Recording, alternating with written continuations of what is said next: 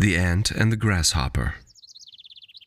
In a field one summer's day, a grasshopper was hopping about, chirping and singing to its heart's content.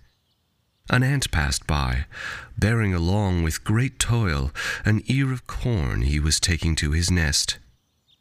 "Why not come and chat with me," said the grasshopper, "instead of toiling and moiling in that way?" "I'm helping to lay up food for the winter," said the ant, "and recommend you do the same." "Why bother about winter?" said the grasshopper. "We have got plenty of food at present." Totally, said Derek, who had just walked up. Hey, you guys should try one of these Slurpees when you get a chance. My personal favorite's wild berry, but I like cherry ice too. "The winter months are fast approaching," said the ant. "Don't you think you should save your beverage for the coming—" You can also make a suicide, which is like a combination of different flavors. Derek continued to slurp his drink as the ant and the grasshopper looked on. Cashed it. You guys didn't think I could, but I did. So, "Are you okay, man?" Oh, Braveheads.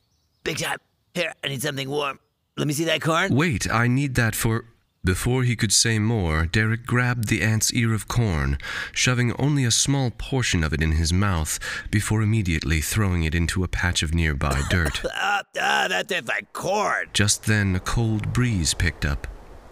"Well," said the ant, "I guess I'd better get back to the cornfields. The colony won't like it if I return empty-handed." Save the machine. I get it. Used to work at the post office before I got fired last year, so, same page.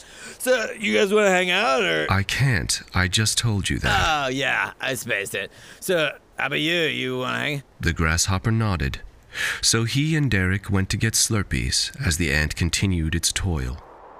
When the winter came and frost descended upon the land, the grasshopper and Derek visited the ants' colony and ate up all their food and left them to starve with nothing. And that's when the ant knew. You should never let someone know where you live if you think they might rob you later.